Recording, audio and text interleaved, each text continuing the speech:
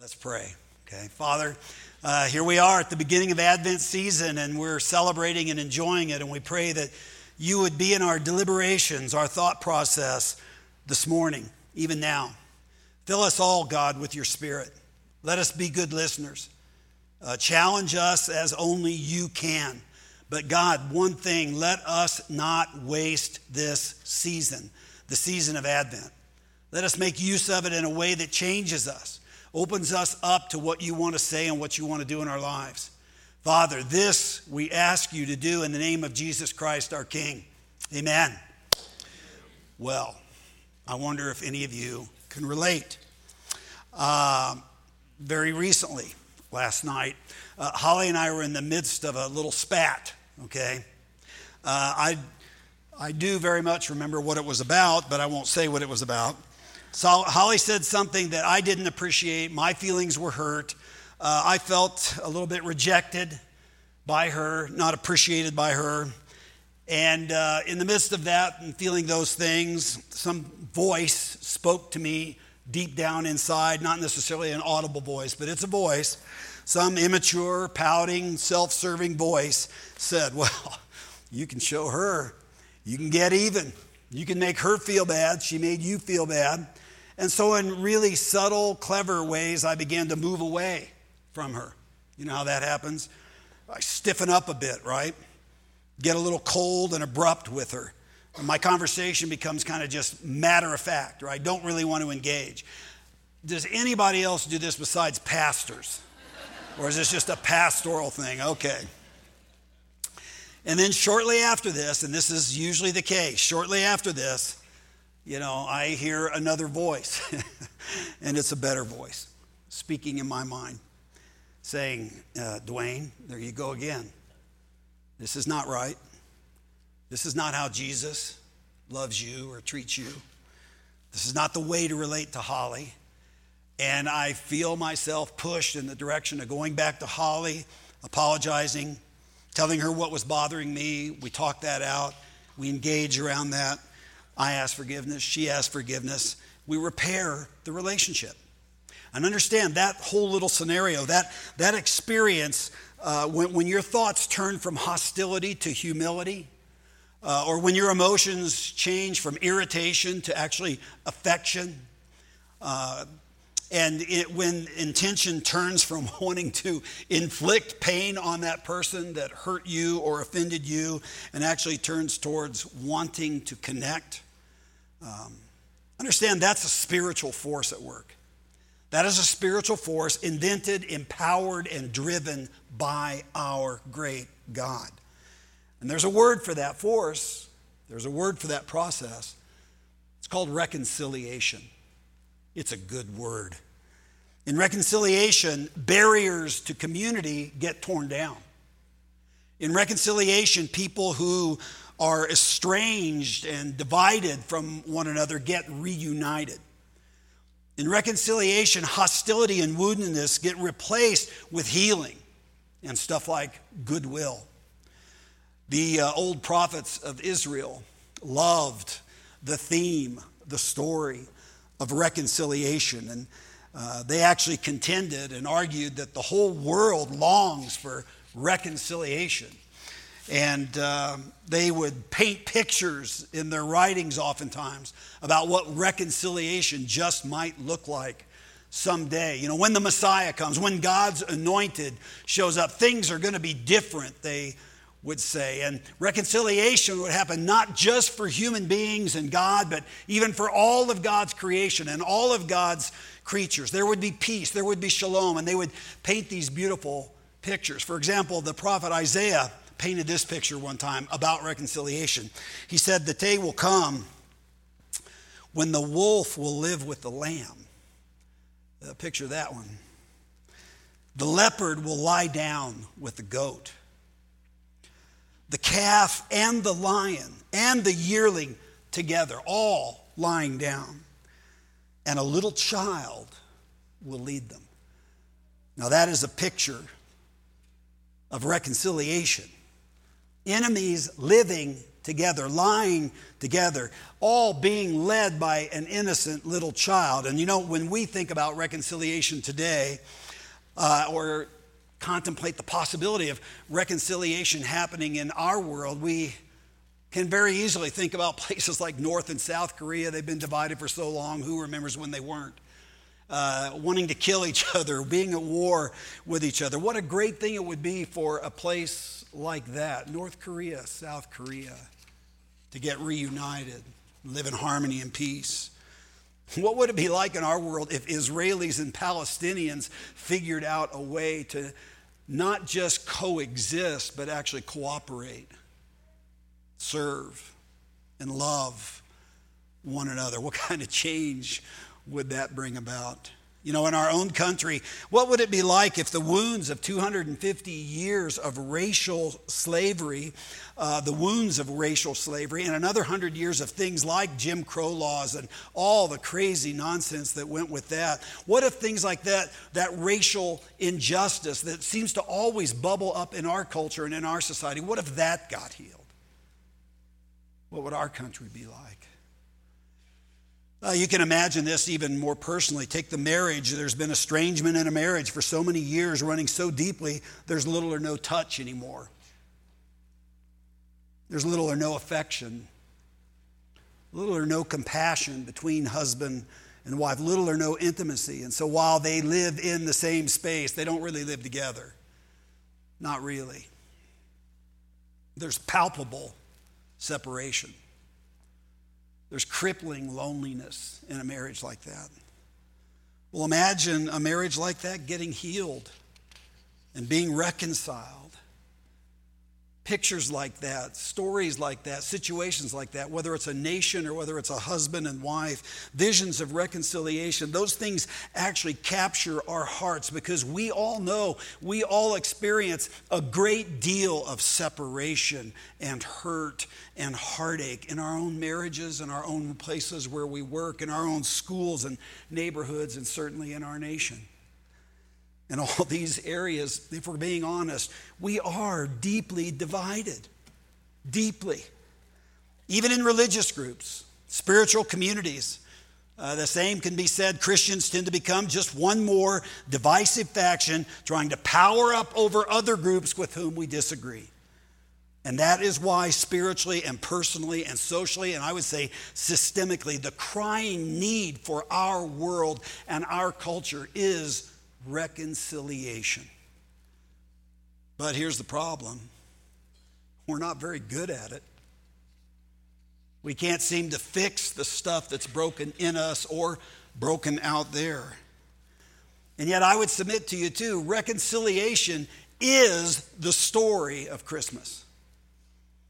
The Apostle Paul wrote these words to a church at Corinth. He said, "And this is from God."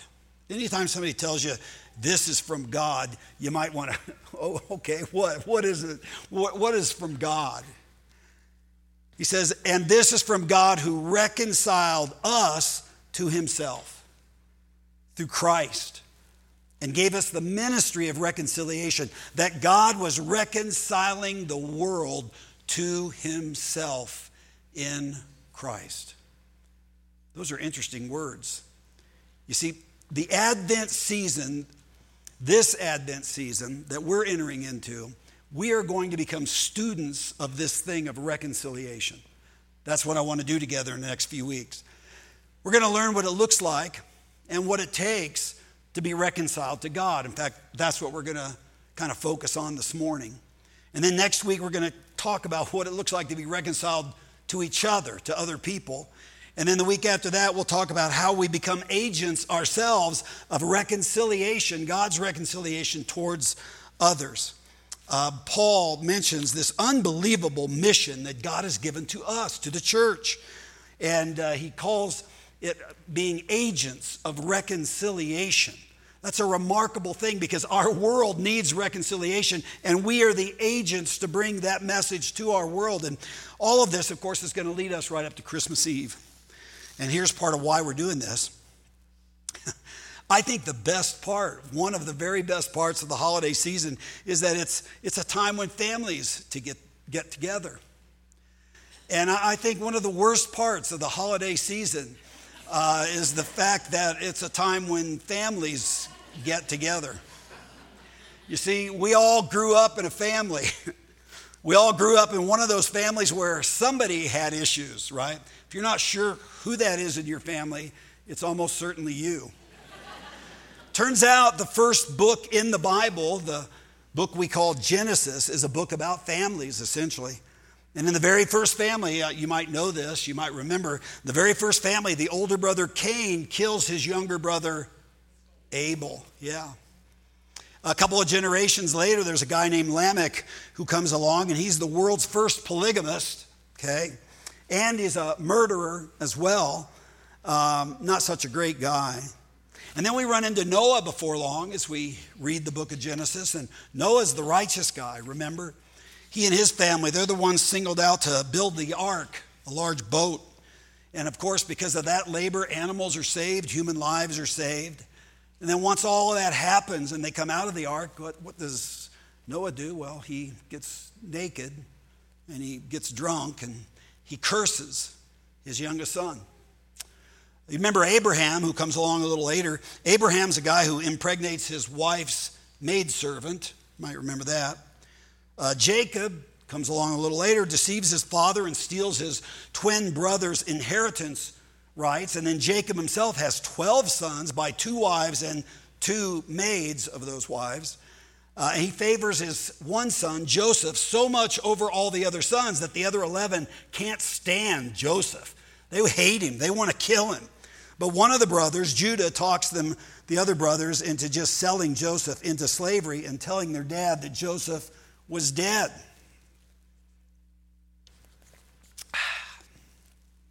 These are great families that made it into the Bible.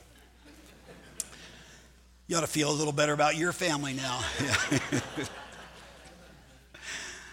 Well, in the middle of all of this dysfunction comes the story that we're going to look at today. And I'm telling you that this story is a Christmas story. You're not going to believe that. You're probably going to disagree with me at the outset. You're going to think, nah, there's no way. Why are we even reading this? Why are we having this study?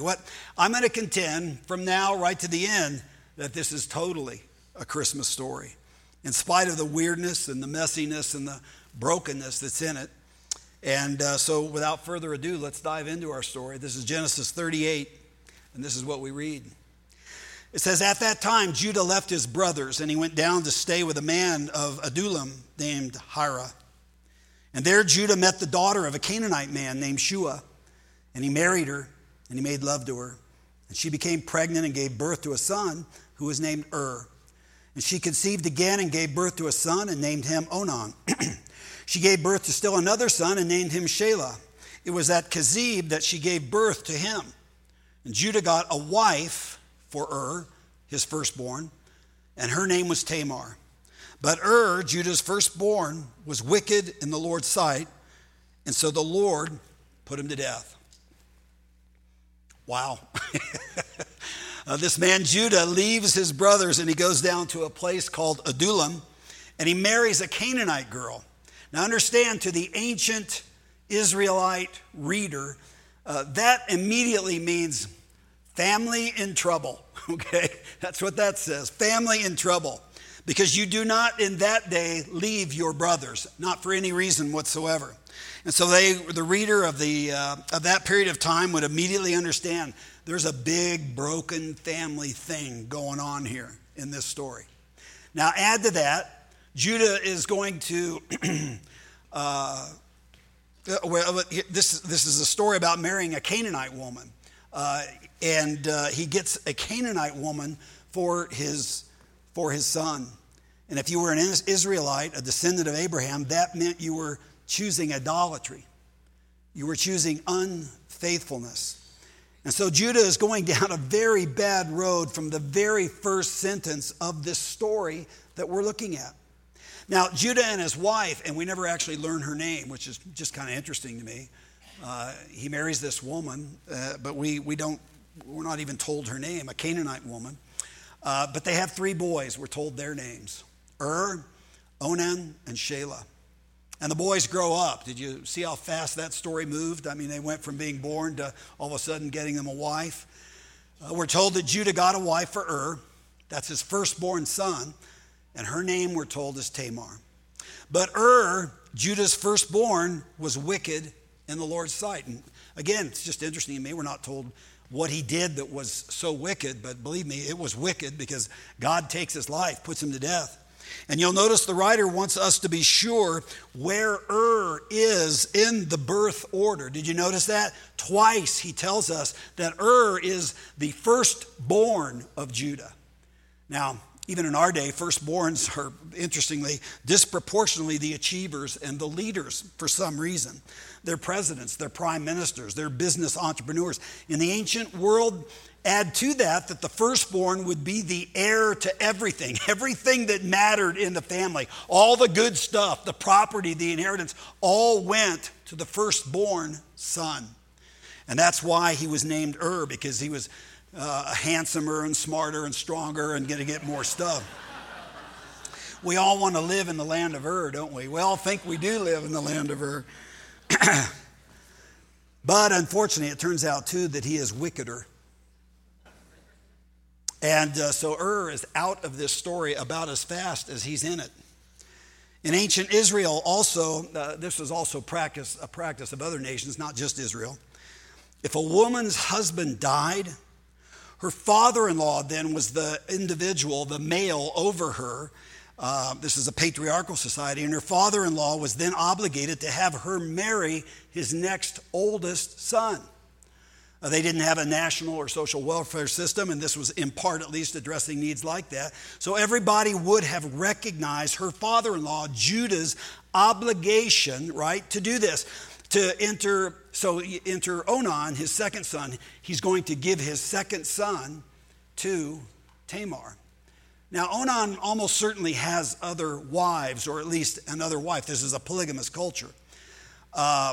And if Onan, you understand, does indeed have a child by Tamar, there are all kinds of implications to that for him.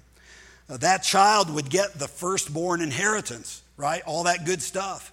It will go to that child that Tamar has, not to Onan, not to his sons, not to his family, not to his wives.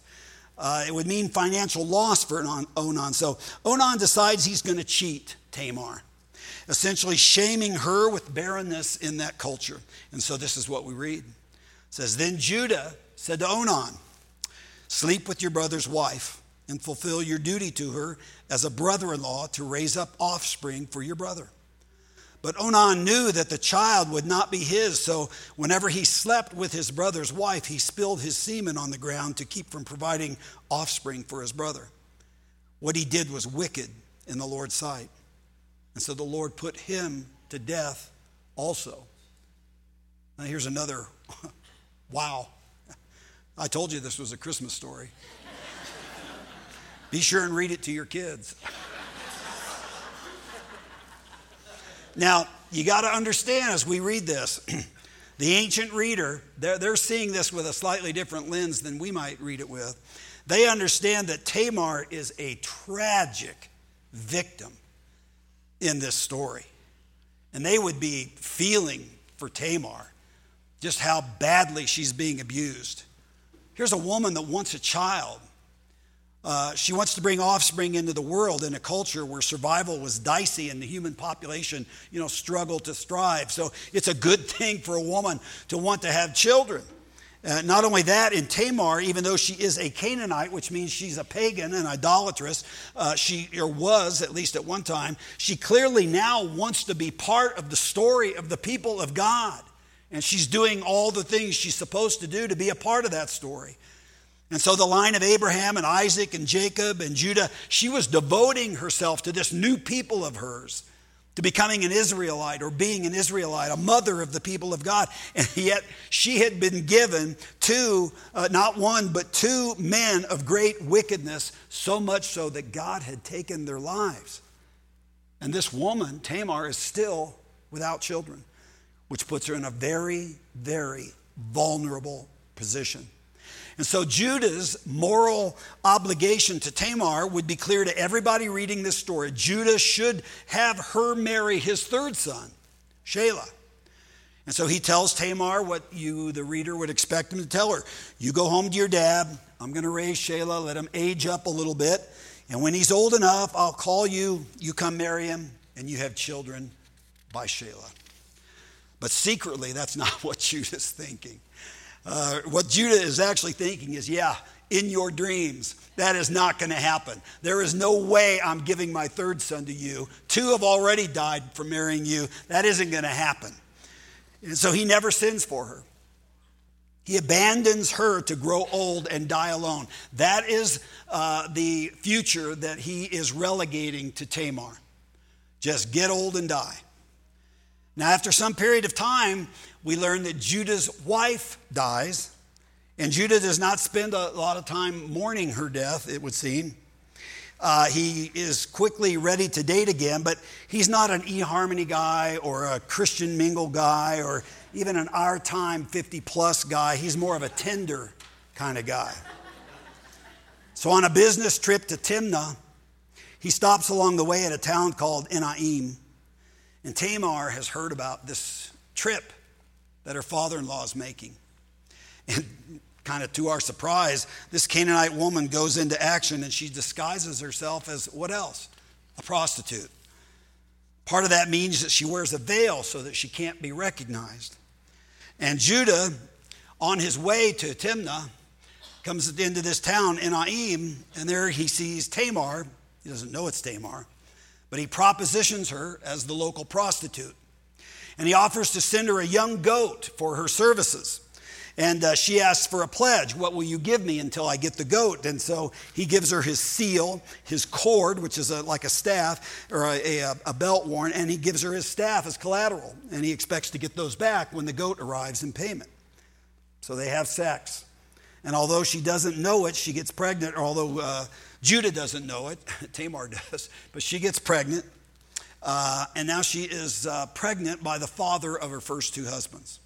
So remember, this is a Christmas story. Be sure and tell it to your kids, okay? I had a person come up after the first service that they had their young son in here who wanted to know what semen was. So, they're going to be having that conversation. Good things come out of Christmas stories. Anyway, so Judah, get this now. Judah is now both the father of Tamar's offspring and Tamar's father-in-law. And this means, of course, that Tamar will be the mother of these children as well as their sister-in-law. How messed up is this? This is a messed up family. How are you feeling about your family? Your family measuring up okay so far? Well, Judah goes home. He tries to FedEx a goat to Enaim to the local prostitute. But everybody's chuckling because everybody knows there is no local prostitute at Enaim. And yet Judah found one, so where is she? And so he tries, and he doesn't succeed in the delivery of the goat. And so he says, forget it, I'm done. I don't want everybody to keep laughing at me, so I'm done with this. Now several months go by. And word comes to Judah that his widowed daughter-in-law, Tamar, is wearing maternity clothes. And he's not happy about this. Actually, this is probably most likely an opportunity for Judah to get rid of a problem. She's gotten herself pregnant. Now, of course, Judah has no idea who the father is. In fact, there's nothing in the text that would tell us he cares. He doesn't seem to make any attempt at trying to find out who that is. But now it is up to him as her father-in-law to figure out how to respond and what to do with Tamar. Okay? And so this is what Judah says. It's kind of shocking. Bring her out and have her burned to death. Now understand, that is remarkably brutal. Even in that day, remarkably brutal. But we read this. It says that as she, Tamar, was being brought out, she sent a message to her father-in-law. I am pregnant by the man who owns these, she said. And she added, see if you recognize whose seal and cord and staff these are. It's an incredible story. Many layers of meaning going on here in this story. Remember, Judah was the man who sold his brother Joseph into slavery, and then he took Joseph's robe, that robe of many colors, right? And he dipped it in the blood of anybody know? Goat. We got goats going on in that story. We got a goat in this story, right? Dipped it in the blood of a goat, brought it to their father Jacob. And you know what Judah said to his father Jacob? He said, hey, we found this robe. Examine it to see whether it's your son's robe. Now, very similar language is being used to confront Judah. Similar kinds of language that Judah had used to deceive his father. Once more, there's his story with misleading clothes, deep deception, and goats. And these things are being used to cover up the truth. And essentially the same question is being asked in both these stories. See if you recognize this. Do you recognize these things, Jacob? Is this Joseph's coat? And now Tamar is asking Judah, do you recognize this, Judah? You see. Recognize ends up being a big word in this story. And not just in this story, but also in our story, in your story, in my story. You see, Judah, in a very real sense, is forced to recognize his own treachery, his own deception, his own deep-rooted sin and brokenness. Not only in his dealings with Tamar, but even before that, in his dealings with his father, Jacob, and his brother Joseph. Judah, do you recognize this seal? Do you recognize this cord? Do you recognize these things, Judah, this staff? And then we read this. It says, Judah recognized them. And he said, she is more righteous than I, since I wouldn't give her to my son Shelah. And so God begins to do a work in Judah, and one sign of that is they call off the execution. Thank God. Tamar lives and gives birth to 2 children, twins, in fact. And there's another really kind of interesting inner story, which we don't have time to go into much, but it's a struggle with these 2 twins about who the firstborn, who's going to receive the birthright, and who all of the progeny of Abraham are going to come through. Is it going to be the first son like it would normally be, or will it be the second? And of course, if you know that story, it becomes the second. And back to Tamar. Tamar, the rejected Canaanite woman, gets to be truly a mother of Israel. She gets to be a part of God's great reconciling adventure here in this story. And it's a marvel that that happens, but it does. Now, just to kind of bring everybody right up so we're all on the same page, here's the moral of this story. If you're a woman and your first husband dies from wickedness, and you marry his brother, and he refuses to impregnate you, and he dies, and your father-in-law won't let you marry the 3rd son, just wait until your father-in-law's wife dies, and then pretend to be a prostitute and have your father-in-law's baby, and you will probably have twins. Merry Christmas. There you go. Now, how many of you are wondering just a little bit whether the narcotics are in full effect? Okay. Well, I hope I can clear this up by the time we get done here. Question. How in the world did this get in the Bible? I mean, conventionally religious people don't even really feel comfortable reading this story, let alone in Advent season. And they just naturally want to ask, couldn't Tamar have found a more wholesome way to deal with her problem? I mean, why couldn't she have sold Mary Kay or maybe some essential oils or learned how to do a computer coding? I mean, something, anything, right? Anything but prostitution. Well, here's the thing. The Bible doesn't tell us. It doesn't add any fuel to that kind of speculation whatsoever. Understand this. The ancient world was a pretty brutal place. Oh yeah, just like our world. It's not any different today. I mean, think about what women are suffering in South Sudan or in North Korea or in Syria at this particular moment, or I could go on and on. The world is a very brutal place. It was then, it is now. And the Bible has always been about telling the truth about true situations, real people in real situations. situations where there's great evil, great injustice, situations where people are complex and confused, situations where their actions are often ambiguous and certainly hard to explain. And so when we read a story like we're reading right now, you better get your whole mind engaged or you're going to misunderstand it. You're not going to get the point. You better ask the Holy Spirit to be your teacher because you need his help. Otherwise, you'll go away from a story like this going, huh? What? Why is that in there, you see? Oftentimes, we find interlaced in the meaning of these stories like this, meanings that we weren't prepared to perceive, let alone receive and embrace. For example, patriarchy. Patriarchy was the lay of the land in that day. It was a patriarchal society. Some people think that the Bible supports stuff like patriarchy. Well, it's because they're not reading it with their whole mind. They're certainly not reading it with the help of the Holy Spirit. Here in this story, a story of a patriarch taking advantage of a daughter-in-law, it's very interesting. One of the points of this story is to undermine the evil that can be done by people with power, people like patriarchs.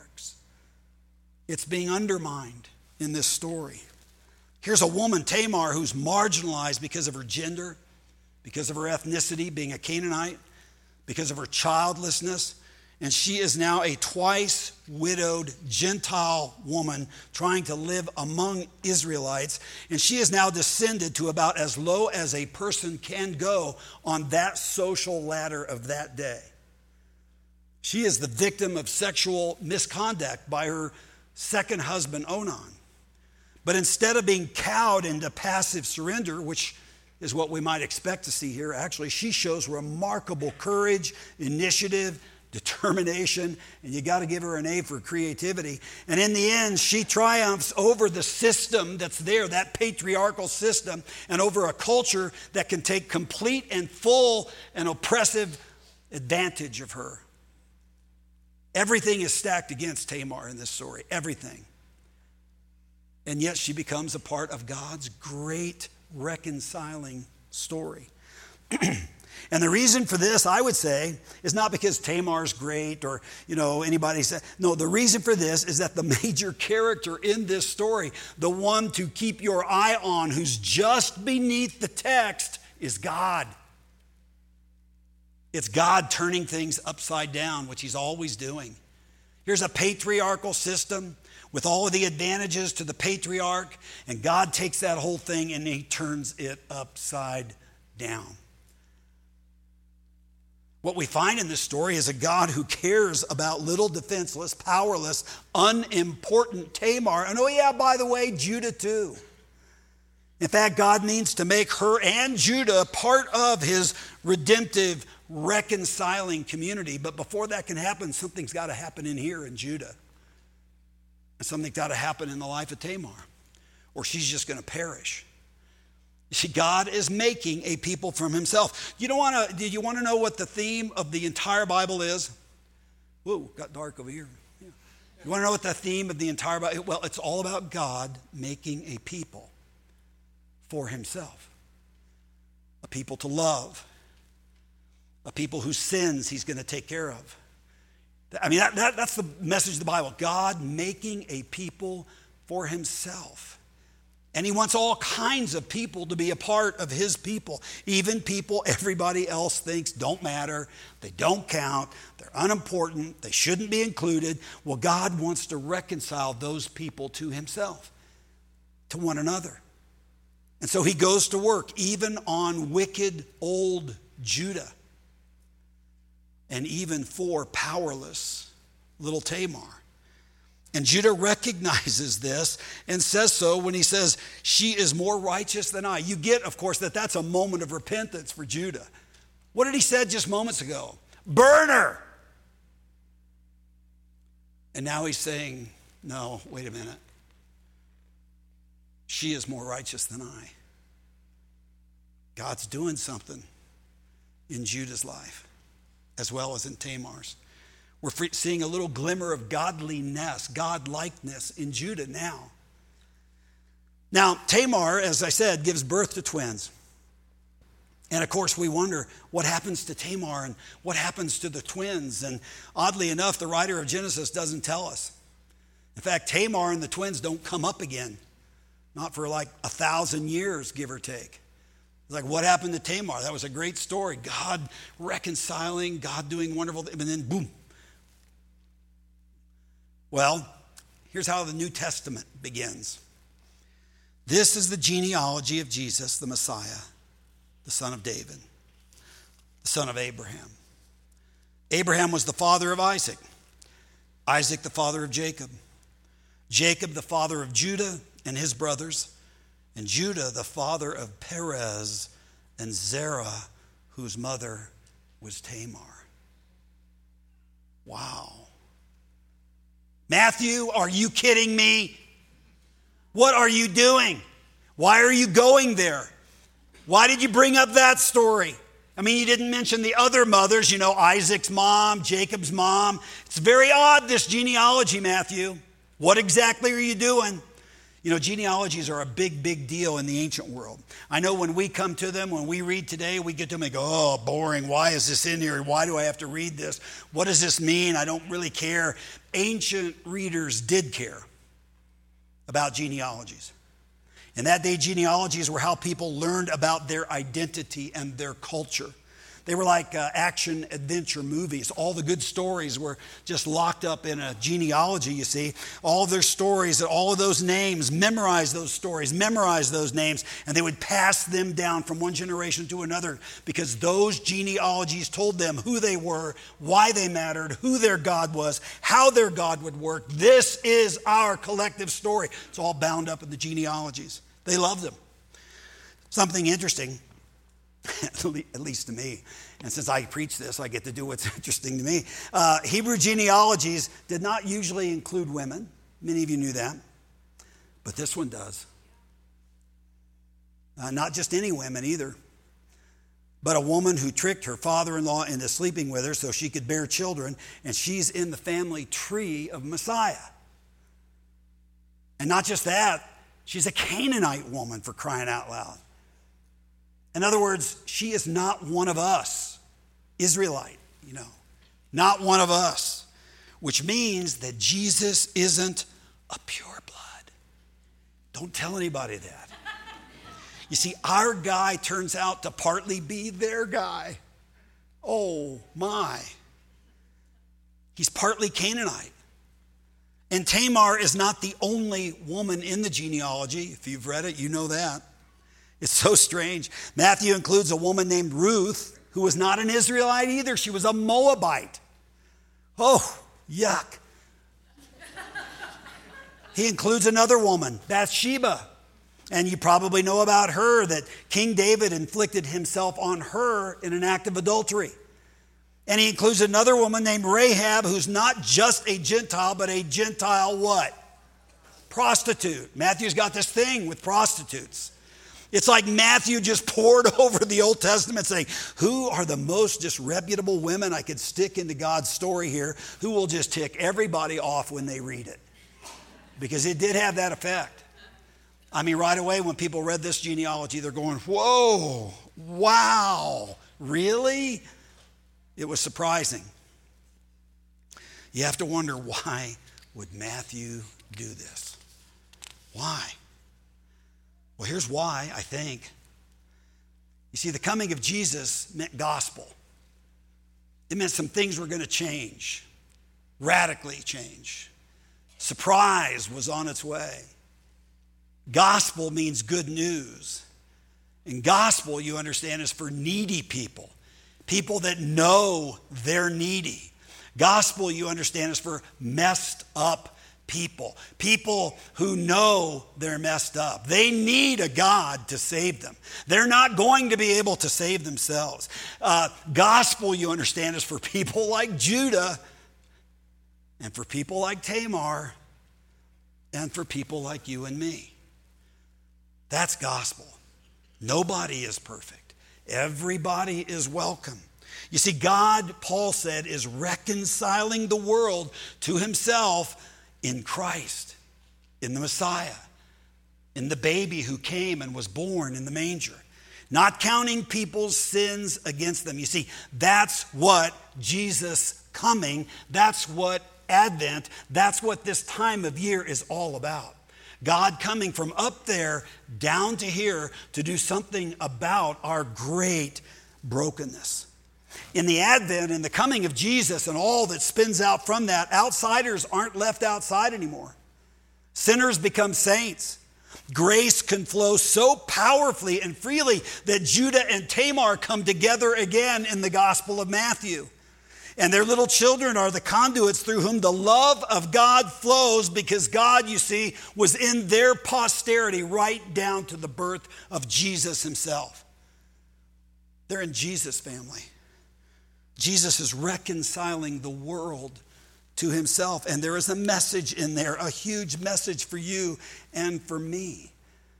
And that is that if God can reconcile an Israelite and a Canaanite, if God can reconcile Judah and Tamar, if God can reconcile saints and sinners and prostitutes and patriarchs and oppressors and the oppressed, well, who then lies beyond the reconciling power of Jesus Christ? And the answer is nobody. Nobody. That's Tamar's and Judah's message to us. They're in the genealogy to give us hope. This is who Jesus came from. And the work of Jesus, is both retroactive and fast forward into the future. It goes both ways. The cross is a moment in time, but its impact went both backwards and forwards. It saved Judah. It saved Tamar. It can save us today. It can save who comes tomorrow. That's the work of Jesus. And that's why Tamar's story is a Christmas story. So there. Jesus loves you. And Jesus loves me. He loves the most unlikely people. Even you, and even me, and even Judah, and even Tamar. And my challenge to you, I said at the beginning, kind of some of the things I want to do in this season of Advent, is first to challenge us all to be reconciled to God. That's today. Next week we'll talk about being reconciled to each other. And then the week after that we'll talk about being agents of reconciliation. And so this morning I would just challenge you, is there some area, something in your life that you're holding on to that puts distance between you and God? Let go of that. It's doing you harm. Is there some practice, some habit, something you hold on to that you think you've got to have even more than God? I would say to you, you're wrong about that. Point is, if there's anything in your life that's creating some kind of distance between you and God, today is a day. We're entering into Advent season. Take advantage of this moment. Seize this moment to be reconciled to God. For Judah, it took that. Judah, do you recognize these? You recognize, right? Is there something that you recognize in yourself that's getting in the way of you being who God wants you to be? Well, recognize that. And deal with that today. Ask God to help you deal with that by repenting of it, getting rid of it, saying no to it. If you're here this morning and you don't know Jesus, then your step's a little different. Yours would just be to put your faith in him and trust in him and believe in him and make him your Savior and your Lord. And then spend the rest of Advent just getting to know more and more about what that means by reading one of the Gospels, Matthew, Mark, Luke, or John. But I guess my point is just this. I'm guessing that all of us in this room have some kind of business that God would want us to do with him, between him and us. Some way that we could go deeper in our faith, deeper in our trust, deeper in our obedience, deeper in our appreciation and our gratitude of him and what this season that we're entering into is all about. I would say the reason you ought to do that is because of the way he cares about you. It's It's because of the way he loves you. The way he demonstrated that in the death of his son. That was for you.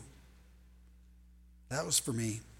So, be reconciled to God. We're going to close our service by singing a hymn together. Hark the herald angels sing. There's a line in there, God and sinners reconciled.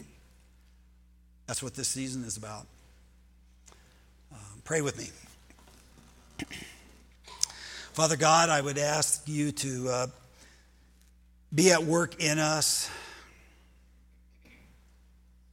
Help us to recognize the things in us that are broken, that need to change. And this morning in particular, God, if there is something in our lives that's keeping us from you, from growing the way we should grow, or from being the person you want us to be, would you move in us, God, and give us the strength and the courage to both recognize that and repent of it and give it to you.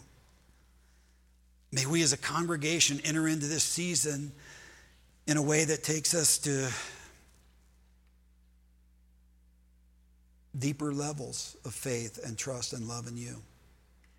And God, if there's anybody here this morning that hasn't put their faith in you, God, would you be speaking to them and drawing them to yourself and convincing them of your love and of the meaning of this season? Jesus Christ, Emmanuel, God with us. Thank you, God, for this time of worship this morning. Receive our praise and song. We give it to you now, Lord. In Jesus' name, amen.